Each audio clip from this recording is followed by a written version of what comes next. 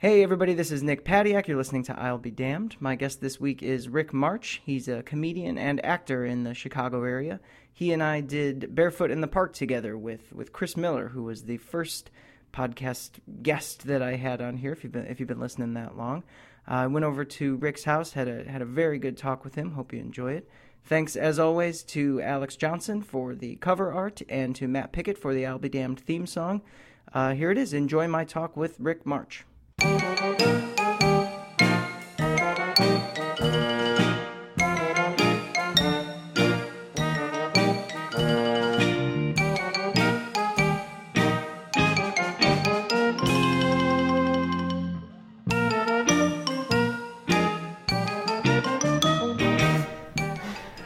And I try not to be like that, because let's face it, social media in its own right, if you spend too much time on it, you make yourself nuts. Sure. Mm-hmm.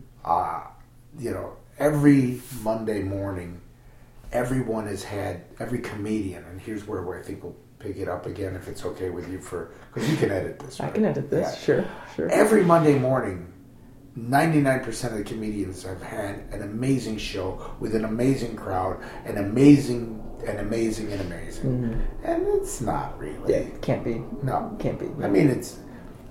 What I enjoy is connecting. Mm.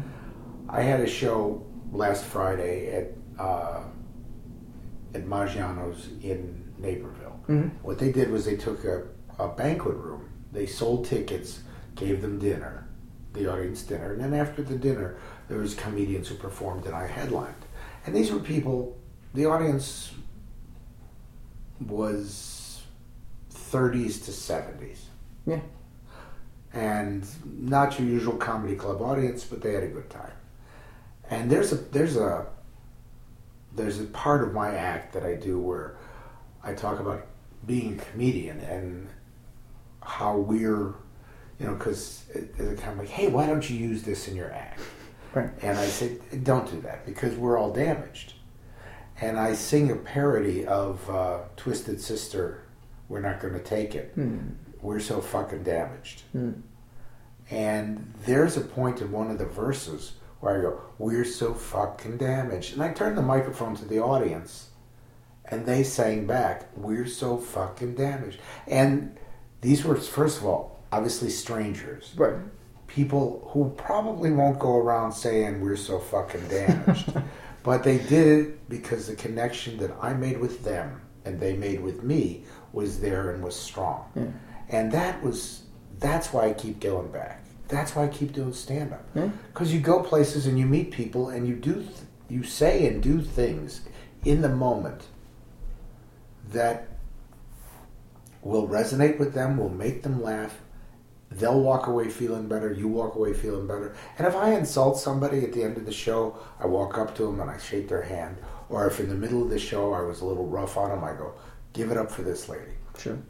Not there to piss anybody off. Well, you don't want to make enemies, especially with the gun laws the way they are. But you never know. I mean, that's what stand-up comedy is to me. Well, is that why you got into it to begin with? Why did I get into it to begin with?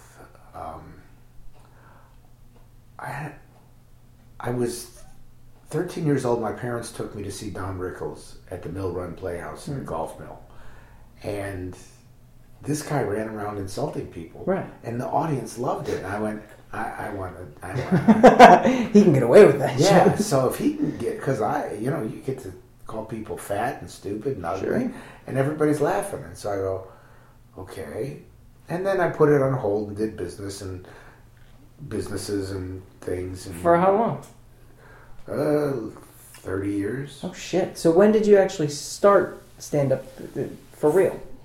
When I was 47. Oh, shit. Yeah. So you were a legit, honest-to-God person before that. Yeah, I was damaged. I had to make sure I had enough damage. Sure. Yeah, you can't just start, No. fresh-faced and... No, because otherwise what are you going to talk about? Unicorns and how my battery ran down on my iPod. Hey, iPod, listen to me. On my Walkman. Right. I had to replace the batteries in my Walkman twice. So where did you grow up? West Rogers Park. Chicago. Yeah. Went to school in Syracuse. Why Syracuse? That's a long way. Long way from West Rogers Park. Yeah, well, we moved to Highland Park, and then everybody in Highland Park went to a good school, whatever that was. Brown, Harvard, Cornell. I couldn't get in there, so I went to Syracuse. So you went for proximity to Ivy League schools. Yeah. Gotcha. Well, it's in the East. And what'd you do there at I Syracuse? studied management. Management. Marketing management. Yeah. And is that then what you went into after? No, then I went to be a commodities trader. Jesus, you are damaged. On the floor of the exchange, and I did that for 13 years, and got married and got divorced, and then I stopped doing that, and then I ran a business into greatness and into the ground. Was it your business? Of course. Started? What was it? It was telecommunications. When long distance was actually a thing, I sold discounted long distance services. Okay. And then I sold prepaid phone cards that allowed promotional messages to be heard because when you would use a prepaid phone card, you'd hear, "This phone card brought to you by Elizabeth Arden," or whatever it was. Okay. And so I sold those to corporations, and they had their little logos and things, and it was brand management stuff. That sounds horribly dull. It was actually kind of exciting because Really? there wasn't a whole lot of internet marketing. We used the internet for a basic website and then for email. Yeah. There were no flash. There was no online surveys. Yeah. So,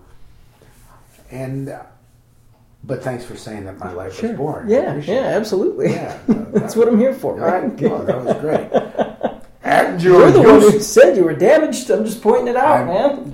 Emotionally, but now thanks for professionally too. Thank you for pointing out that I was wasting my time. You got it. All right. Good. Well, I assume that you knew at a certain level that you were wasting your time, at least wasting your talents and your creativity. I mean, was it tough? Did you always feel like you were kind of like bumping up against something? Did you feel like you were not doing what you wanted to do? Well, I learned a couple of things in the interim. After trading and before this, I did in-home sales of window siding, soffit fascia gutters, and I learned how to connect with people, and I learned how to talk to them, and that's and learn how to be a salesman. And when you're a comedian or when you're an actor or when you're whatever, the first thing they say is you have to identify who you're talking to, and you have to connect with them. Mm-hmm. And I think that gave me a leg up. And you learned how to manipulate conversations so you could connect easier and identify with your customer. Oh, yes, I had 3 cats. I'm allergic to cats. Oh, yes, my daughter went there. I don't have a daughter. Sure. So you learn how to lie. No, it's not lie. It's connect. It's to make them comfortable. Yeah. Because it's not like I was selling them drugs or a product that didn't work. You just have to gain their confidence in however you do it. Mm-hmm. And you do that a lot by telling the company's story and whoever you're representing. And you build a quality. If you're delivering shit after what you say, then obviously it's pointless. Yeah. But I wasn't. And I did that. And then I moved into telecom. And telecom was a lot easier because you're paying 24 cents a minute. I can sell it to you for 12. Yes, no. Oh, yeah, because, telecom expenses in the 80s and 90s were a real thing. Now, long distance is free, and that's that. Yeah. So that business went from 0 to $3 million a year in sales, and then to 0 because the industry changed. Right. And so stop, move on, another divorce, and then, hey, let's do stand-up comedy. Well, all right, hang on. First, I want you to go back and answer the question that I posed to you, which was, did you feel like my creativity? Did you feel like you weren't doing what you wanted to do? Like you were yearning for another life, a life in stand-up or in the arts or something? I was yearning to... I mean, look, I enjoyed it. I was profitable. I built something. It was a different mindset. It allowed me to be entrepreneurial. Now, if I was to put on a suit and tie and go sit in a cubicle and then just go out and see clients and then come back in the cubicle and do reports, I don't think then I would be happy. But since it was my company, I could do what I want. Mm-hmm. I took the risks that I wanted to take, and they paid off. My creativity, my ability to be a joker or jokester, has been, it's part of me my entire life, and I always found a way to incorporate it. Mm-hmm. Saying the worst thing at the worst time is just, yes, I do that. I mean, you know, from our experiences backstage, there were times someone in our cast would say something, and you and I would just look at each other and laugh because you knew what I was going to say, and it would have been inappropriate. Right. And that's kind of that connection that we established there, because you knew, oh boy, she just laid out a big matzo ball, and what's going to happen? And I just, not too easy. Right. And so I can create that kind of opportunity, and because that is an opportunity to, somebody walks in and says blah, like, oh, okay. Mm. There are things that, that people say in everyday conversation that just is like, it's, stop it. Like, let me tell you the truth. What does that mean? You've been lying to me so far? Right. And I will stop them and say, no, lie to me, I prefer it. Because you're a pain in the ass like that. I am a pain in the ass. Well, here's the thing. I listen. Mm.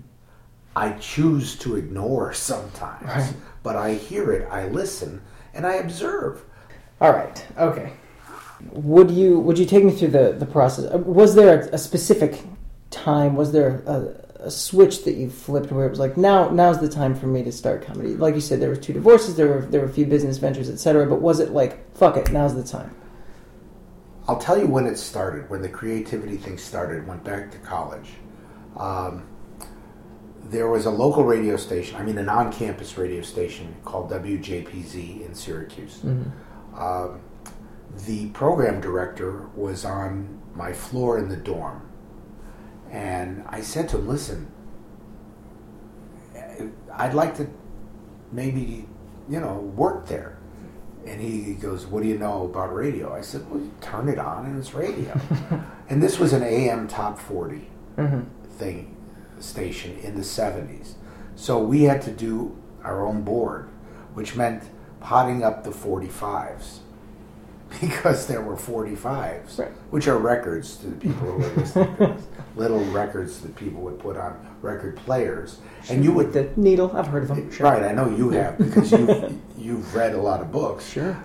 Anyway, the way Top 40 works is there's like a 15 to 30 second musical intro before whoever the artist starts singing. Mm-hmm. That's when you talk over it. Yeah. And I'd sit there with my watch, and I'd go, Super JPZ is WJPZ Syracuse. The time is 3:25 in the Metroplex. Mark Richards, here's Kool and the Gang. And then it would play. And if you had to finish that before Kool and the Gang said whatever they said. Right. Well, one time I couldn't get the record to play. Mm-hmm. So what I did was I had a conversation with myself in different accents. I said, Mark Richards here. Maury, I can't get this to work. What do you mean you can't get it to work? Why don't you just push the button? Maury, I'm pushing the button. I don't care what you're doing. And I went back and forth like that. Improv. Exactly. Okay. And I got calls, and people were like, who is that engineer? And I was like, okay, are you kidding me? So that's when it clicked and started that I could create, in the moment, different jokes, different characters. So I created that accent and the Latino accent. And it worked. It was fine. And did you keep doing that on the air? I did it at certain times. Yeah. And I would even say, and Maury will be in, and maybe Grandpa, and Manny will be by, and we'll all have a good time. Yeah. So that's when it really started. And then in college, my roommate and I decided we would host or try to be MCs for the Muscular Dystrophy Dance Marathon. Okay. They called it Dance for Those Who Can't. Mm-hmm. And how you audition for that is we did stand-up. Now, we weren't off book, and we had just written some stupid puns and jokes that we did. If Rowan and Martin or Burns and Allen were dying of a terminal disease, that would have been this. Gotcha. And we didn't get to be hosts, but we got to be, they said, come and do this act during the show. Mm-hmm. So we got a time slot, and this is a 36-hour dance marathon. Yeah. So our time slot was hour 22. Holy shit. Yeah. And while the bands were changing. Yeah. And we got up there, and we gave it our all, and nobody laughed. And the guy with the moving the drums dropped them, and we were like, what does Tridel stand for? Dem Deaf Dogs. And Zeta Psi, 0 pricks. Yeah, no, but he dropped it, not because he didn't rim shot. And the only person who laughed was our other roommate, because he was mocking the shit out of Right, he's laughing at you falling on your face. Oh, yeah. So this was me on stage at 19. And it was like, okay, that's got to do...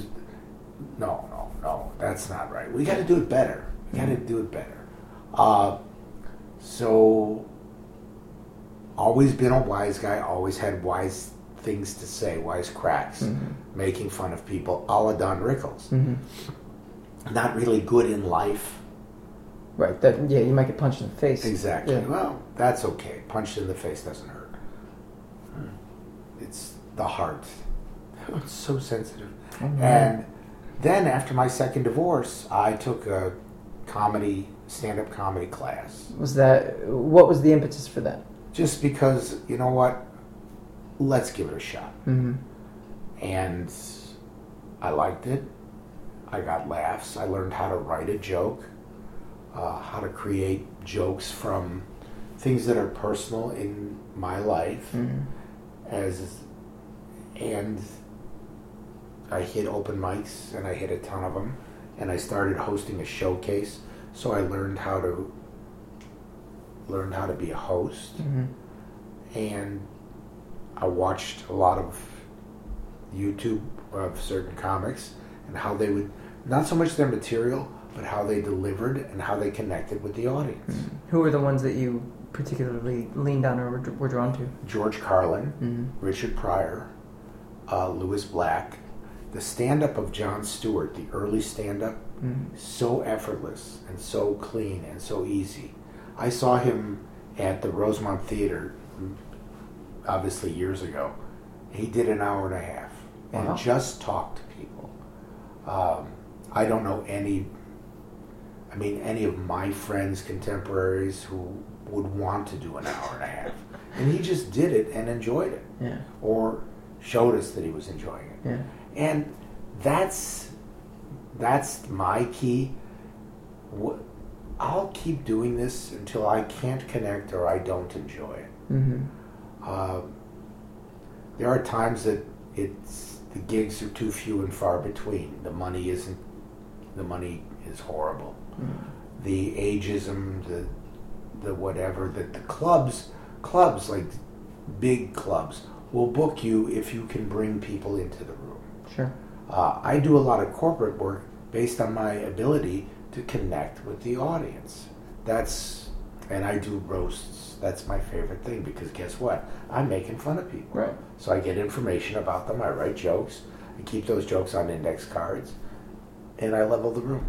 And that to me is fun. Yeah. And if I could do a roast a week until I die, I would be the happiest guy on earth. Yeah. It's fun. So I'm interested. You can tell me to fuck off. We don't have to talk about this. You've mentioned a few times that you're damaged, emotionally damaged. How so? Well, there's stories of childhood. I blame my mother for everything. What Jewish kid doesn't? Everybody's got a parent who was an asshole. Maybe two. Maybe two parents who are assholes. Maybe no parents who are assholes. My mom was less than loving, and that came some difficult times. Things like I went away to summer camp and they moved. Without telling you? Yeah. So you were picked up from summer camp and taken back to a brand new house? Well, it got better than that because I was away at a camp for a week. They lived in Chicago at the time, but bought a house in Highland Park. I came back, hey, we're moving, but in 2 days you have to start at the new school, but we're not moving for 2 months. So take the train to the school, to Highland Park, walk to school, and do your thing. Well, I was a junior in high school, and these kids in Highland Park were pretty fucking cliquey because they've known each other their whole lives. Right.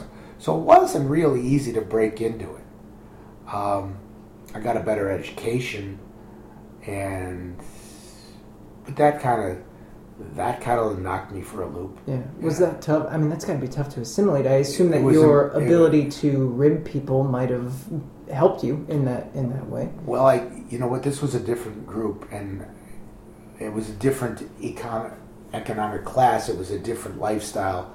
These were the truly entitled. Mm-hmm. And until 1971, when my father did very well in the commodities markets, we did okay, but now we were there, or nouveau, whatever you want to call it. Yeah. So I didn't mesh, I didn't blend.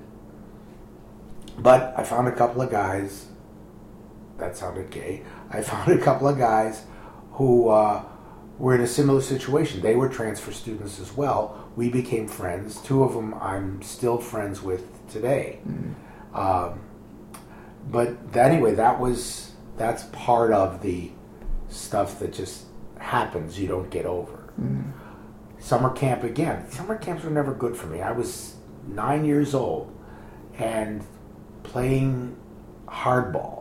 And I'd never played hardball in my life. I played 16-inch softball, but never. Guy threw the ball. It went right through my glove, hit me in the face. And the counselor responded to me, or regaled me with, March, besides being fat and ugly, you're stupid. Oof. 9 years old? Yeah. And so I said to him, who are you calling stupid? 9 years old. Sure. That's pretty funny. Yeah, it is.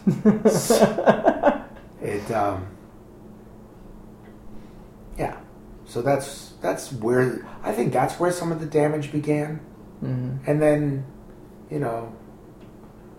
failed relationships, failed marriages, failed businesses. Yeah.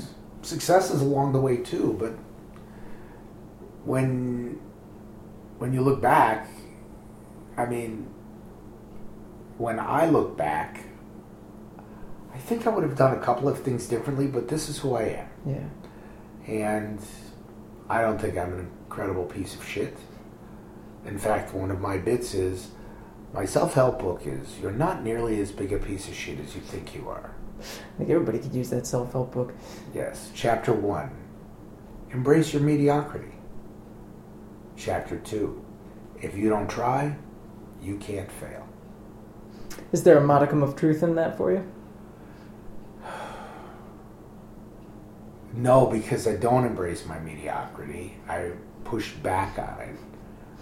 But I would say that the modicum of truth that would come out in that is that no ownership by anyone for anything. Say whatever the fuck you want. Don't be concerned about it. Mm-hmm. Oh, how's that working out? I still, there are things that I do wrong that I don't. Well, I didn't do that. I didn't. in society as a whole, we just go, it wasn't me. You know, who did that? It wasn't me. And so, as a comedian, I like to bring that out. And because it's stupid, it's inane. And that's what I make fun of. Does it apply only to me? Probably not. But if I can make this 70-year-old woman laugh by saying what, you know, I'll stop in the middle of a joke to explain it to her. And I go, no, that's fine because this is a full-service comedy show. So yeah, it sounds moribund and it sounds whatever, and it's not. It's not meant to dwell on all the negative things that exist out in the world. It's like, hey, you know, that guy who's running for president, he's like the emperor who's naked.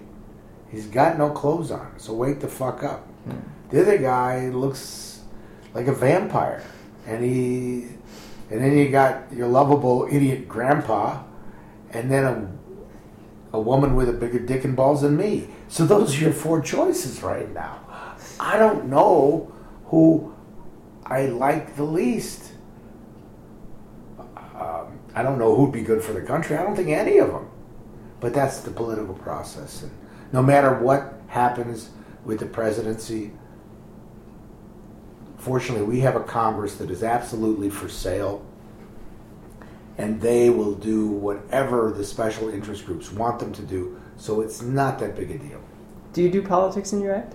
I do 4 times a year when this goes on. I don't talk about social events like Ferguson because they're not to be joked about. It's too devastating and it's too horrible. I have friends who are political comics. They wax politically about Rahm Emanuel and Bruce Rauner and the negative stuff. I have opinions, but I don't want to preach my opinions. I want to make fun of the consensus opinion, right? Because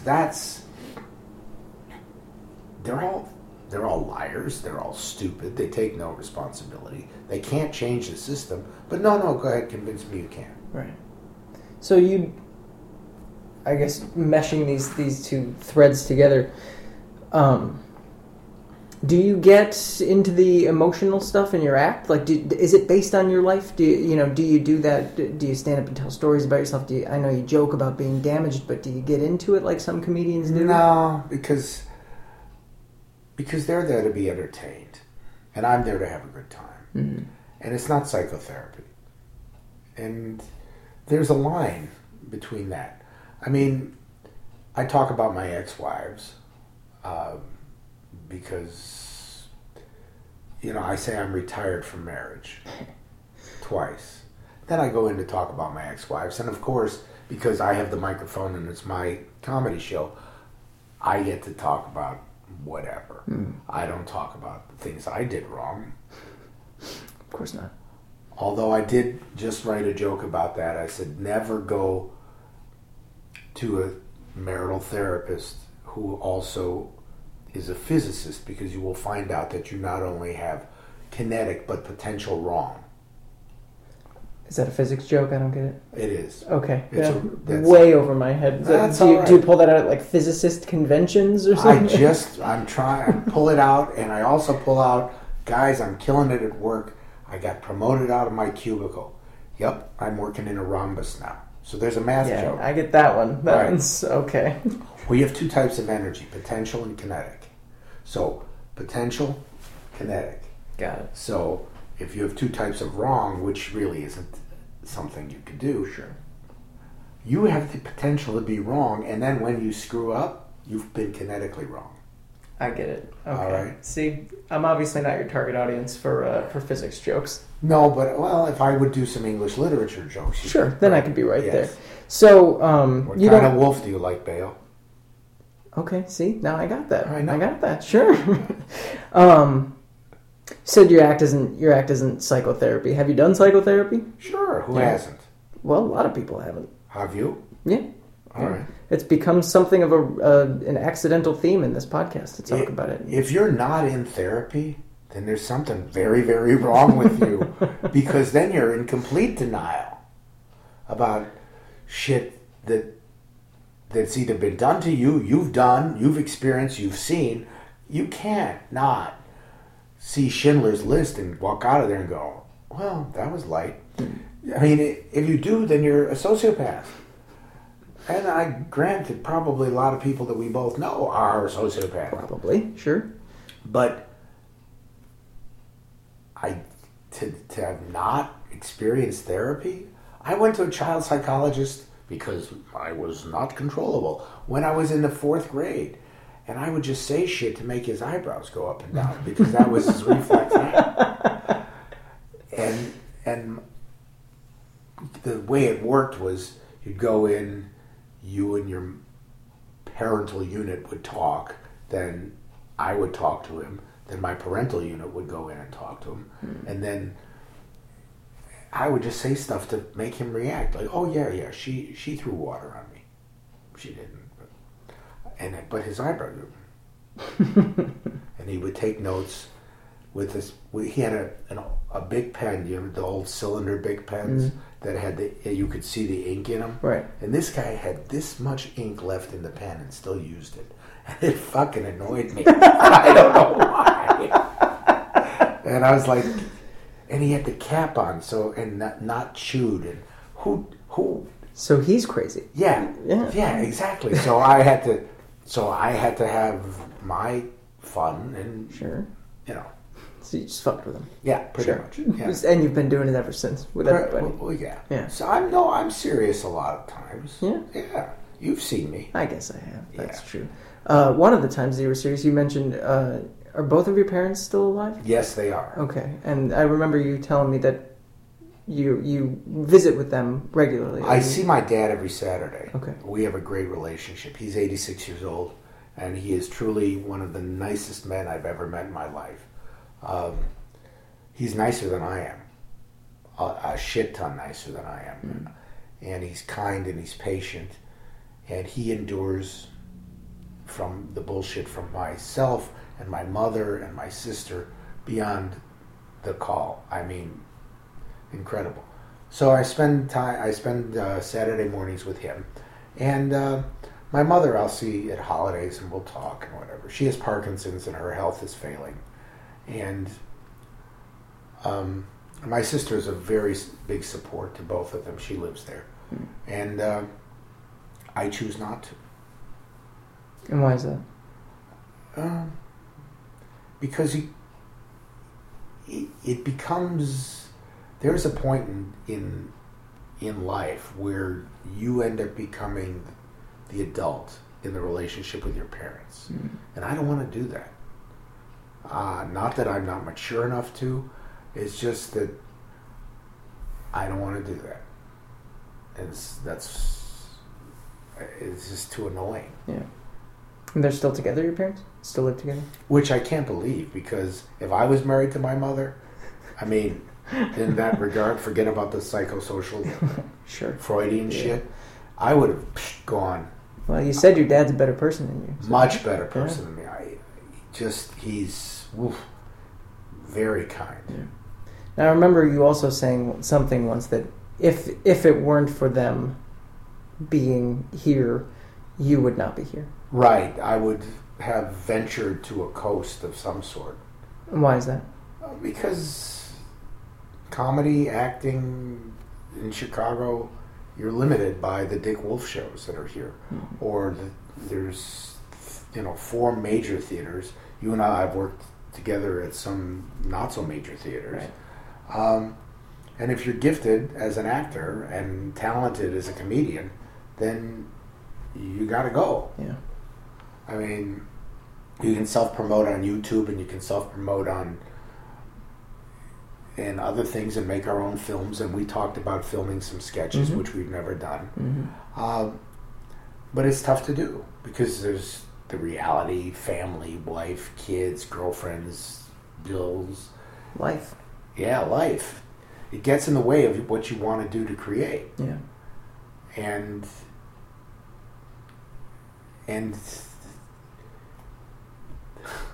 there, you know, I'm 60 years old now, and I don't feel like I'm 60 years old. I certainly don't act it. And the parts in theater that are available, and there are, are too. They're fun and they're challenging but sometimes I get passed over. I really wanted this Shakespeare, not so much because it was Shakespeare, but because it really would have tested me as an actor. We know I can play the European character. Yeah. But the other role that I played that I really enjoyed was Levine in Glengarry Glen Ross. Yeah, that's a fun one. And Mamet is incredible because he writes the way you speak, with a ton of ellipses and a ton of pauses and a ton of F-bombs. The angst that comes in a conversation, he writes that. So that's fun. Doing Barefoot in the Park, being Victor Velasco, that was fun too, but that was an identity. Yeah. Levine, I could really fall into. Yeah, I actually played him in college. Levine. Did you? Yeah, and it's fun. It's tough. It's kind of a tough part to nail. I mean, it's a sort of desperation that you have to inhabit that ends up being kind of wearing on you. Yeah, and that at a certain point in your life, if you haven't had a ton of success and then you go play that actor, that's watching Death of a Salesman, watching Glengarry Glen Ross. Those are unnerving because they will strike a chord. And as an audience member, I was like, ew. I want, because those are sad stories. It's tough to watch. As an actor, though, you can embrace it, play with it, and make it your own. Yeah. I didn't watch the movie with Jack Lemmon because I didn't want to give Jack Lemmon. I wanted to be me. Yeah. I didn't watch the Robert Redford film portion of what we did. Because I wanted to be me. Right. What's next for you? What are you auditioning for? I'm taking the summer off. Are you? And then, maybe in the fall I'll try to get back into something. But the summer's just too short, to go to rehearsals for 3 hours a night. Summer's too short, and I've got some trips planned and everything. So taking the summer off, and then I'll try to get back into it. Because Death of a Salesman was actually a pretty good confidence booster, I guess. It's a daunting show. It was a daunting part to take on, and I was pretty proud of the work that I did in it. And so I think that gave me a little bit more of a little more oomph to keep going with it. What made you the most proud of that? I think the fact that I was. By the way, who's interviewing whom here? Exactly. I think the fact that it demanded a lot emotionally. It demanded a lot to tap into. Biff is a very angry, sad, tragic character, and I've had emotional and mental issues before, and I didn't know whether I would be able to tap into that and bring it out on stage, and I think that I did at certain points. There would be times when I would have to sit by myself and try to get myself into that headspace, and there were a few times, at least once, when I got a little too close to it. It was almost like touching a live wire.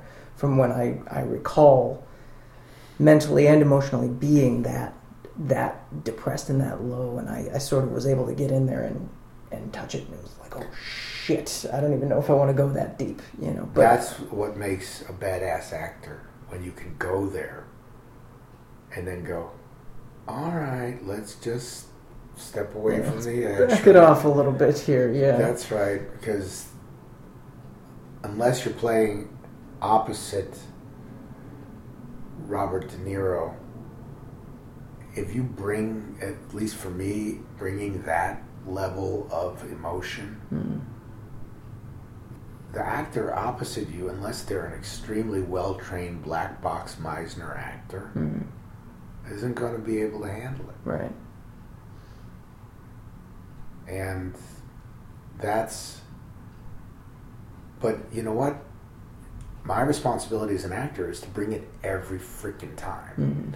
And I respect my partner and I respect my scene partner, but if they listen and connect, then they should know that this is what I'm doing in this scene and it doesn't carry over. Right. So you mentioned before the idea of life getting in the way of art and creativity and goals and all that. Is that a source of frustration for you? It's not frustration as much as it is the reality when I've chosen to be an artist. And thank you for acknowledging that. I gave a little head nod, sure. Yeah, I appreciate that. Then that's stepping into a whole different area. It's not, your good days are not based on what you sold and what you made or they're based on, did you have an opportunity to do something and get rejected? That's messed up. And maybe you don't get rejected, but most of the time you do. You do. Yeah. And not only that, you have to embrace that rejection, be grateful for having the opportunity to be rejected, and work harder so the next time when you get rejected, it'll be for a different reason. So, good. Sign me up. Yeah. So for every lovely person on The Voice, because we watch that here, that you see those 12 people, there have been thousands that have never met Blake or Pharrell, that meet associate producers that go, yeah, no. And that's rejection.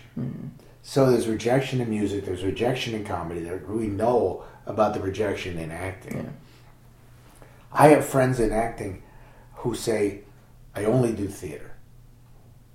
And I'm like, why?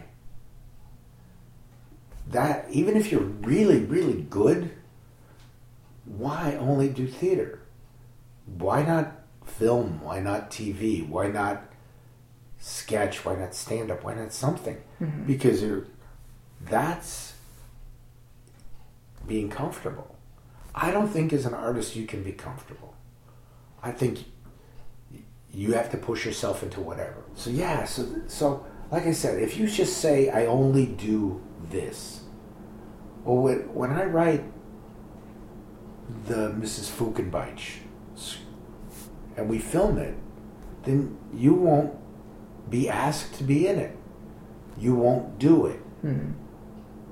Because you will be worried about how you look or whatever. Right. I don't ever worry about that while I'm doing it.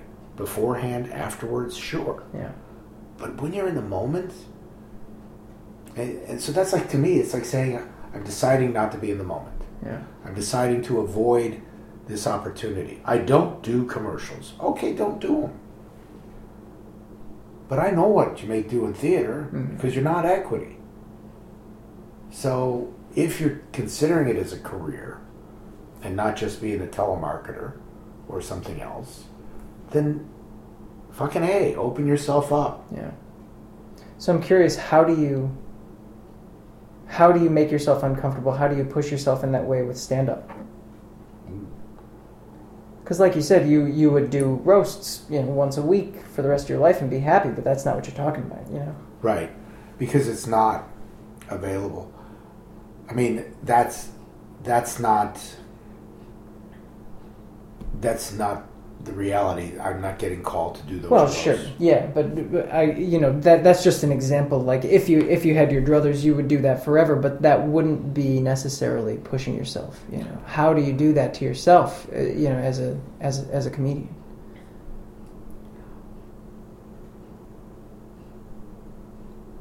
I think as a comedian, I have to write what's real to me. And I used to sit and write the morning pages from The Artist's Way. I don't know if you're familiar with the book.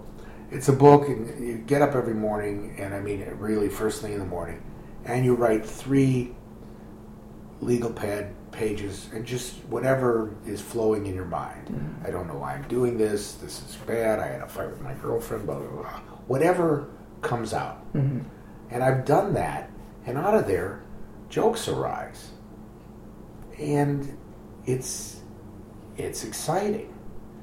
Do I do it enough? No. Do I do it a lot? No. Sometimes the discouragement gets in the way of the challenge to improve, the challenge to succeed. If you said, why aren't you at this next level? Some are self-limiting beliefs, which I don't know exactly what all of them are. I know some of them. Some are realistic beliefs. Number one, my age. I think the oldest or second oldest person in the Chicago comedy scene. There's a few people in their 40s, a few in their 30s, and everybody else younger than that. Right. I get along with them. I laugh with them. And they recognize, some of them recognize my abilities and talents, and then others don't.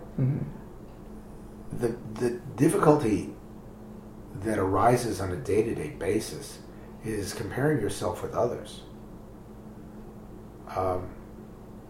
When I do a show, the show I was telling you about before,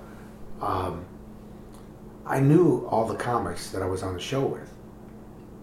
And this one comic came up to me at the end of the show and gave me a hug and said, "I've never seen you do a 45-minute set. That was amazing." Because when I'm doing my thing and connecting with the audience, that's my jam. When you go to an open mic, you're trying out a joke for 4 minutes. Right. Sometimes it takes me 4 minutes to say hello and just to connect with the audience. So, yes, it's the battle. Then it's, should you say this? Should you say that? Is this politically correct? Should you talk, where are the dick jokes? Where do they come in? What's too insulting? What's not insulting enough? You can't think about that when you're on stage. I don't. I go in, my pre-show mantra is, I connect with the audience and we all have a good time. So I try to make it about them as much as me. So if anything, it's a little self-serving because I'll feel better when they're laughing. Sure. And I'll do whatever it takes to get them to laugh. Almost. Right. So yeah, your acting goals are to be on one of the Dick Wolf shows. Do you have a national commercial? A national commercial, okay. And I think if you said to me, "I'm Satan, and you can make a deal with me. You can have 3 things, but then I get your soul. Are you in?" I got those 3 things. And they are? Here, before you answer that, come over to the mic.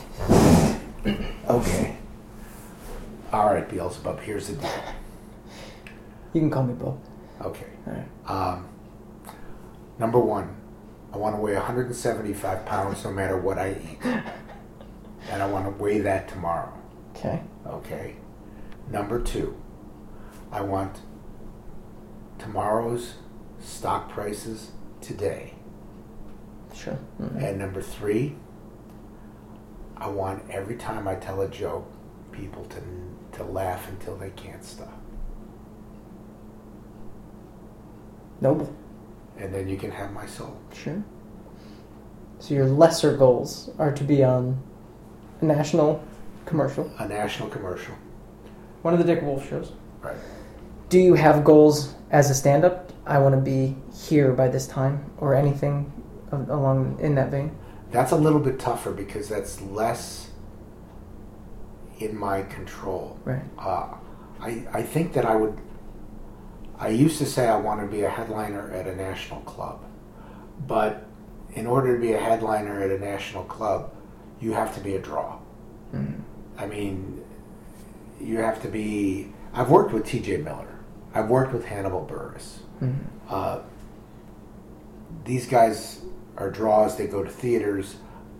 I don't see myself being in that realm. Why not? I don't think it's attainable. Why not? I think age. I think opportunity is limited. Mm. And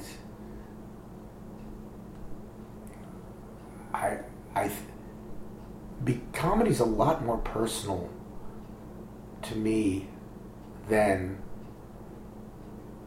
anything else. And when I get on stage and I'm talking to an audience and connecting with them and telling them my jokes, this is me that they're rejecting or not rejecting. But before you can get there, there's a producer or an executive or a booker who's looked at your tape, prejudged you, and said, nah.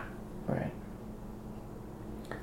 And that person's experience, they may be a bartender who's now a club manager. Yeah. And that's all. When you're in theater or you're cast in a role, you bring yourself to that role, but those aren't your words. Right. You make them your own. But it's not the same as writing your own words and bringing those to people. Mm-hmm. And that's the difference. Actors I've talked to, improvisers I've talked to, they think what I do in stand-up is the most difficult thing in the world. Mm-hmm. Sounds impossible. Yeah. Because it's like being your own playwright of your one-man show that you've produced and directed. Right. Without getting any insight from anybody. Mm-hmm. Except audiences. Right. Who will either, or wow. And that's probably as brave as it gets. Yeah. So is it too late? No. It's just got to be a different approach. And there's got to be... One of the things that I'm learning even now is that I want my comedy to have a message. And the message is always laced with gratitude for the audience taking the time to listen to me and to allow me to make them forget about their day, whatever it is. Because maybe in that 40 minutes or 30 minutes or 20 minutes, there's a little less hate, there's a little less angst, there's a little less loathing, or they forget about whatever, because I've made fun of a guy in a pink shirt, or I drew I did a birthday party for an Indian gentleman. There was 175 people there. 174 Indians, one white lady, myself and another comic. And this guy owned 15 Subway restaurants. And I said, you know what my mother would say? Why don't you own 20? And they cracked up because this guy heard it from his mother, as I found out. Oh, really? Yeah. And that's, once again, that was, I use different dialects. Mm. I didn't use the Indian voice at all. I did not speak this way. And I didn't curse, which there were children there, so I did. Sure. It's not tough if you prepare for it. If Yeah. you go in and try to wing it, it's fucking impossible. Right. But if you concentrate, you can do it, or I can do it. A lot of people can't. A lot of people can't do stuff like that, where they choose not to. A lot of comics. I'm like, yeah, I'll try it. Maybe it'll suck. Yeah. Maybe it'll be amazing. This time I got lucky and it was amazing. Or they got lucky and it was amazing. So, a friend of mine who's a comic says to me, we're just a couple of lovable assholes. Because I kid her all the time. I said, stop saying you're blessed. Okay, that's creepy and blah. And you're Muslim, so nobody's going to buy that. You're funny and you're sincere and you're serious about what you're doing. And you want to make people laugh. And, the money and the accolades and the fame and the whatever, that comes later. My biggest problem, concern, fear is I'm running out of time. Yeah. And I don't want to run out of time. And I don't want to stop either. I don't know if it's the true definition of insanity to keep doing the same thing over and over again. Does that make me insane or does that make me an artist? I don't know. I think a little bit of both.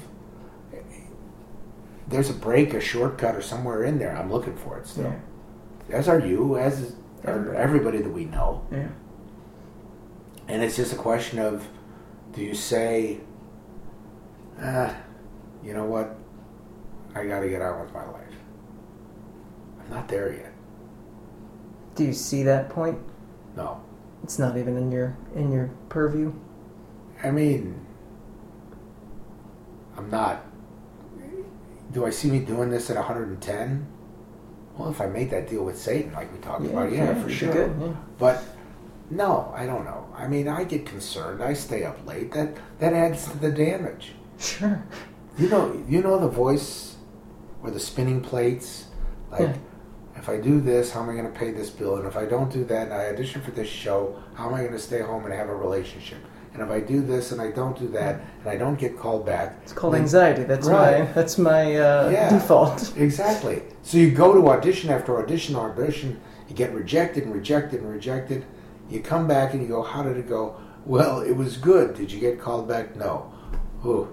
And then whoever you're telling that to looks at you like you're either an idiot or is afraid of you, because why do you keep doing this? Right.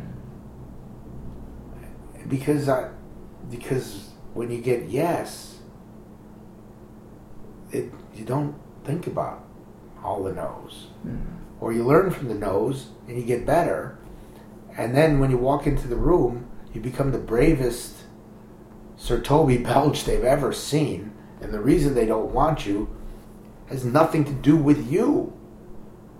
The reason I didn't get cast as Willie Loman in Death of a Salesman that you were in had nothing to do with me.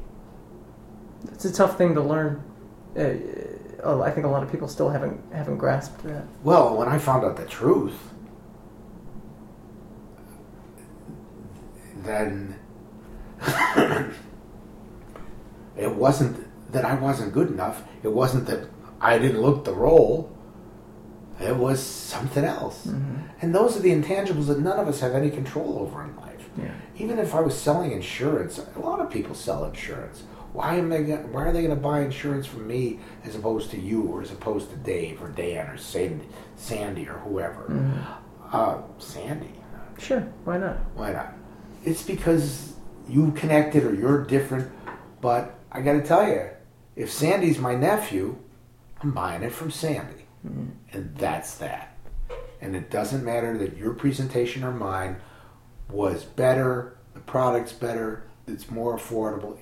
None of it matters. Right. And that's a reality that a lot of people face in life. I think as actors and artists, we face it more because it's something that we create from within. And then to have something that personal rejected is difficult. So, how do you deal with it? Do you have like a mantra? How does it affect you? Do you let it affect you or not? Here's what I've developed, and let's talk about commercial auditions. Go in for a commercial audition. You're off book. You built your box. You know the character, whatever it is. You go in there, connect with the casting director. Hi. You act like you're their solution. You finish your audition. They say thank you. You say thank you. You walk out of there and you freaking forget it. Then you get a call back. And you're like, okay. And here's where the anxiety starts up. Because instead of 50 or 100 people that they saw, now they're looking at 10. So you go back and you see people who are friends of yours and some that you may think are better actors than you. Doesn't matter. You walk in there and you do the same thing and you bring it, and you, at this point the director of the commercial or whatever will be there, and they'll say, can you do this? And you listen to them and you do what you think you heard. And again, take a direction, thank you, and walk out. And then let that go as best you can. Then you get the call from your agent. You're on hold. Well, now that means that the client has requested you to be on hold so you don't have any other jobs to book. So now the anxiety is there because this is a national Lexus commercial and you are on hold for it, which will mean A, I get one of my dreams, a national commercial. B, they'll be fun as hell. C, it'll be a shit ton of money. And D, it'll allow me to afford to join the union. You're on hold. Will make a decision by 5 p.m. It's 5:30. I'm looking at my phone. There's no text. Now, I'm like, all right, forget it. They didn't say anything. Maybe I'll get whatever. Then I get a call. I'm released. And that's all you hear is you've been released. You want to say why? There's no why. You've been released. Move your attention. Get along. That's that.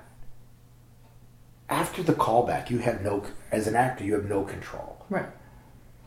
You hope, and you can let it go. You're like, all right, well, I went in, I did my thing. But when they come back to you and say, hey, hold on, we're still considering you. Then the hope creeps in, the dreams, the fantasies. Wow, what if this is all that? You've been released. I've been on both ends of that phone call. You've been booked, you've been released. I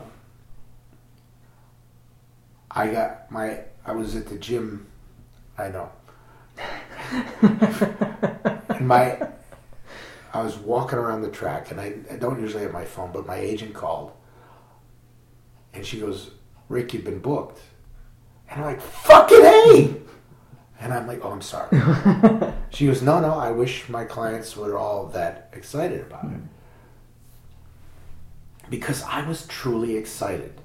Because I had a chance to be in a Solo Cup commercial that would play at Wrigley Field. P.S. I filmed it.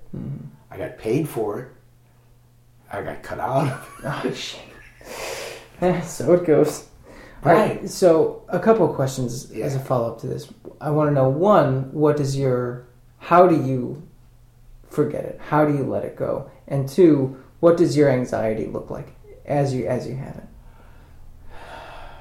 Okay, how do I let it go?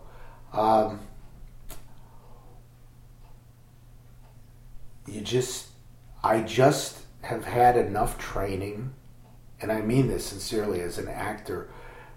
Part of the on-camera training is to be able to get in front of the camera, snap into it, do it, connect, get out. Yeah. Because your job at that first is to get a call back. After that, I have to realize, so after the audition, one of the things I hate to hear was, that was great, perfect. I would rather hear nothing than an accolade, because I'm so far away from booking the gig at that point in time that it doesn't matter. Unless they absolutely need my voice, my talent, my face, my this. Mm-hmm. So I don't want to hear that. I want to hear thank you. And I'll say thank you, and I walk out. And I let it go, because it's the audition. And I can let it go after the callback. And then on the way back to the car, I'm thinking, well, should I have done this? And the second chance, yeah, okay. And then I do a drink, I eat something no, I run 8 miles, and it helps me. Right, yeah. And as far as anxiety, I think I wouldn't want to be without the anxiety. I would like to control it better. Yeah. But the anxiety means I still care. To me, anyway. Especially when anxiety about... It's not so much the anxiety while I'm in the room, the fear of going in and connecting. Mm-hmm. Because it's a performance, and we perform. Right. Whether it's for a camera or a group of 100 people, we all perform. But it's the anxiety afterwards that will creep in. Did I do the best I could have done? And if I can answer the question yes, then the anxiety dissipates. And if I have too much self-doubt, that means I didn't prepare enough. But if I prepared enough, and I know my monologue, and I know where I'm going to move, and I know I'm comfortable in the room, and I have confidence when I walk in, it's not up to me anymore. Yeah. I brought the best me I can bring. And then they're going to say yes, or they're going to say no. And anxiety can be debilitating. A lot. Mm-hmm. But it's also, I think it's a check and balance of, are you that self-assured? Are you that cocky? Are you that beyond? I mean, I believe in myself when I'm in the room and I'm doing my thing, because that's my job. Right. And be brave and be the biggest badass that you can be.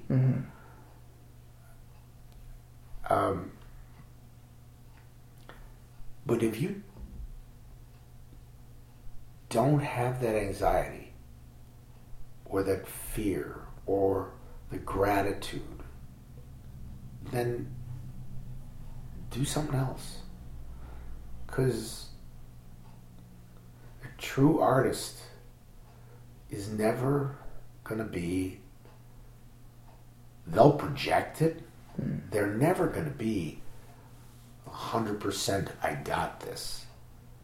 Because then everybody you and I know would be on stage at the Goodman and Chicago Shakes and starring in every movie in the world. Right.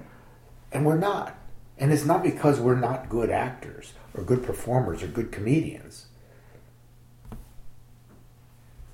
It's because we're not in LA. We're not noticed. We're not a name. How did Meryl Streep get to be a name? Well, she's fucking good. Well, I, as a younger man than you, look to you as sort of an inspiration in the way that you approach the way that you approach your work and the way that you approach your life. And I appreciate you sitting down and talking to me about it. I think that was... It's fun. I loved working with you in the show. I love talking with you. I wish it was more often. And maybe we'll be cast in something again, or maybe we'll actually film that Mrs. Fugenbeich sketch. Yeah, let's do it. Maybe one day. Maybe. Maybe. Well, thank you. I really appreciate you talking to me. You're welcome. This was a lot of fun.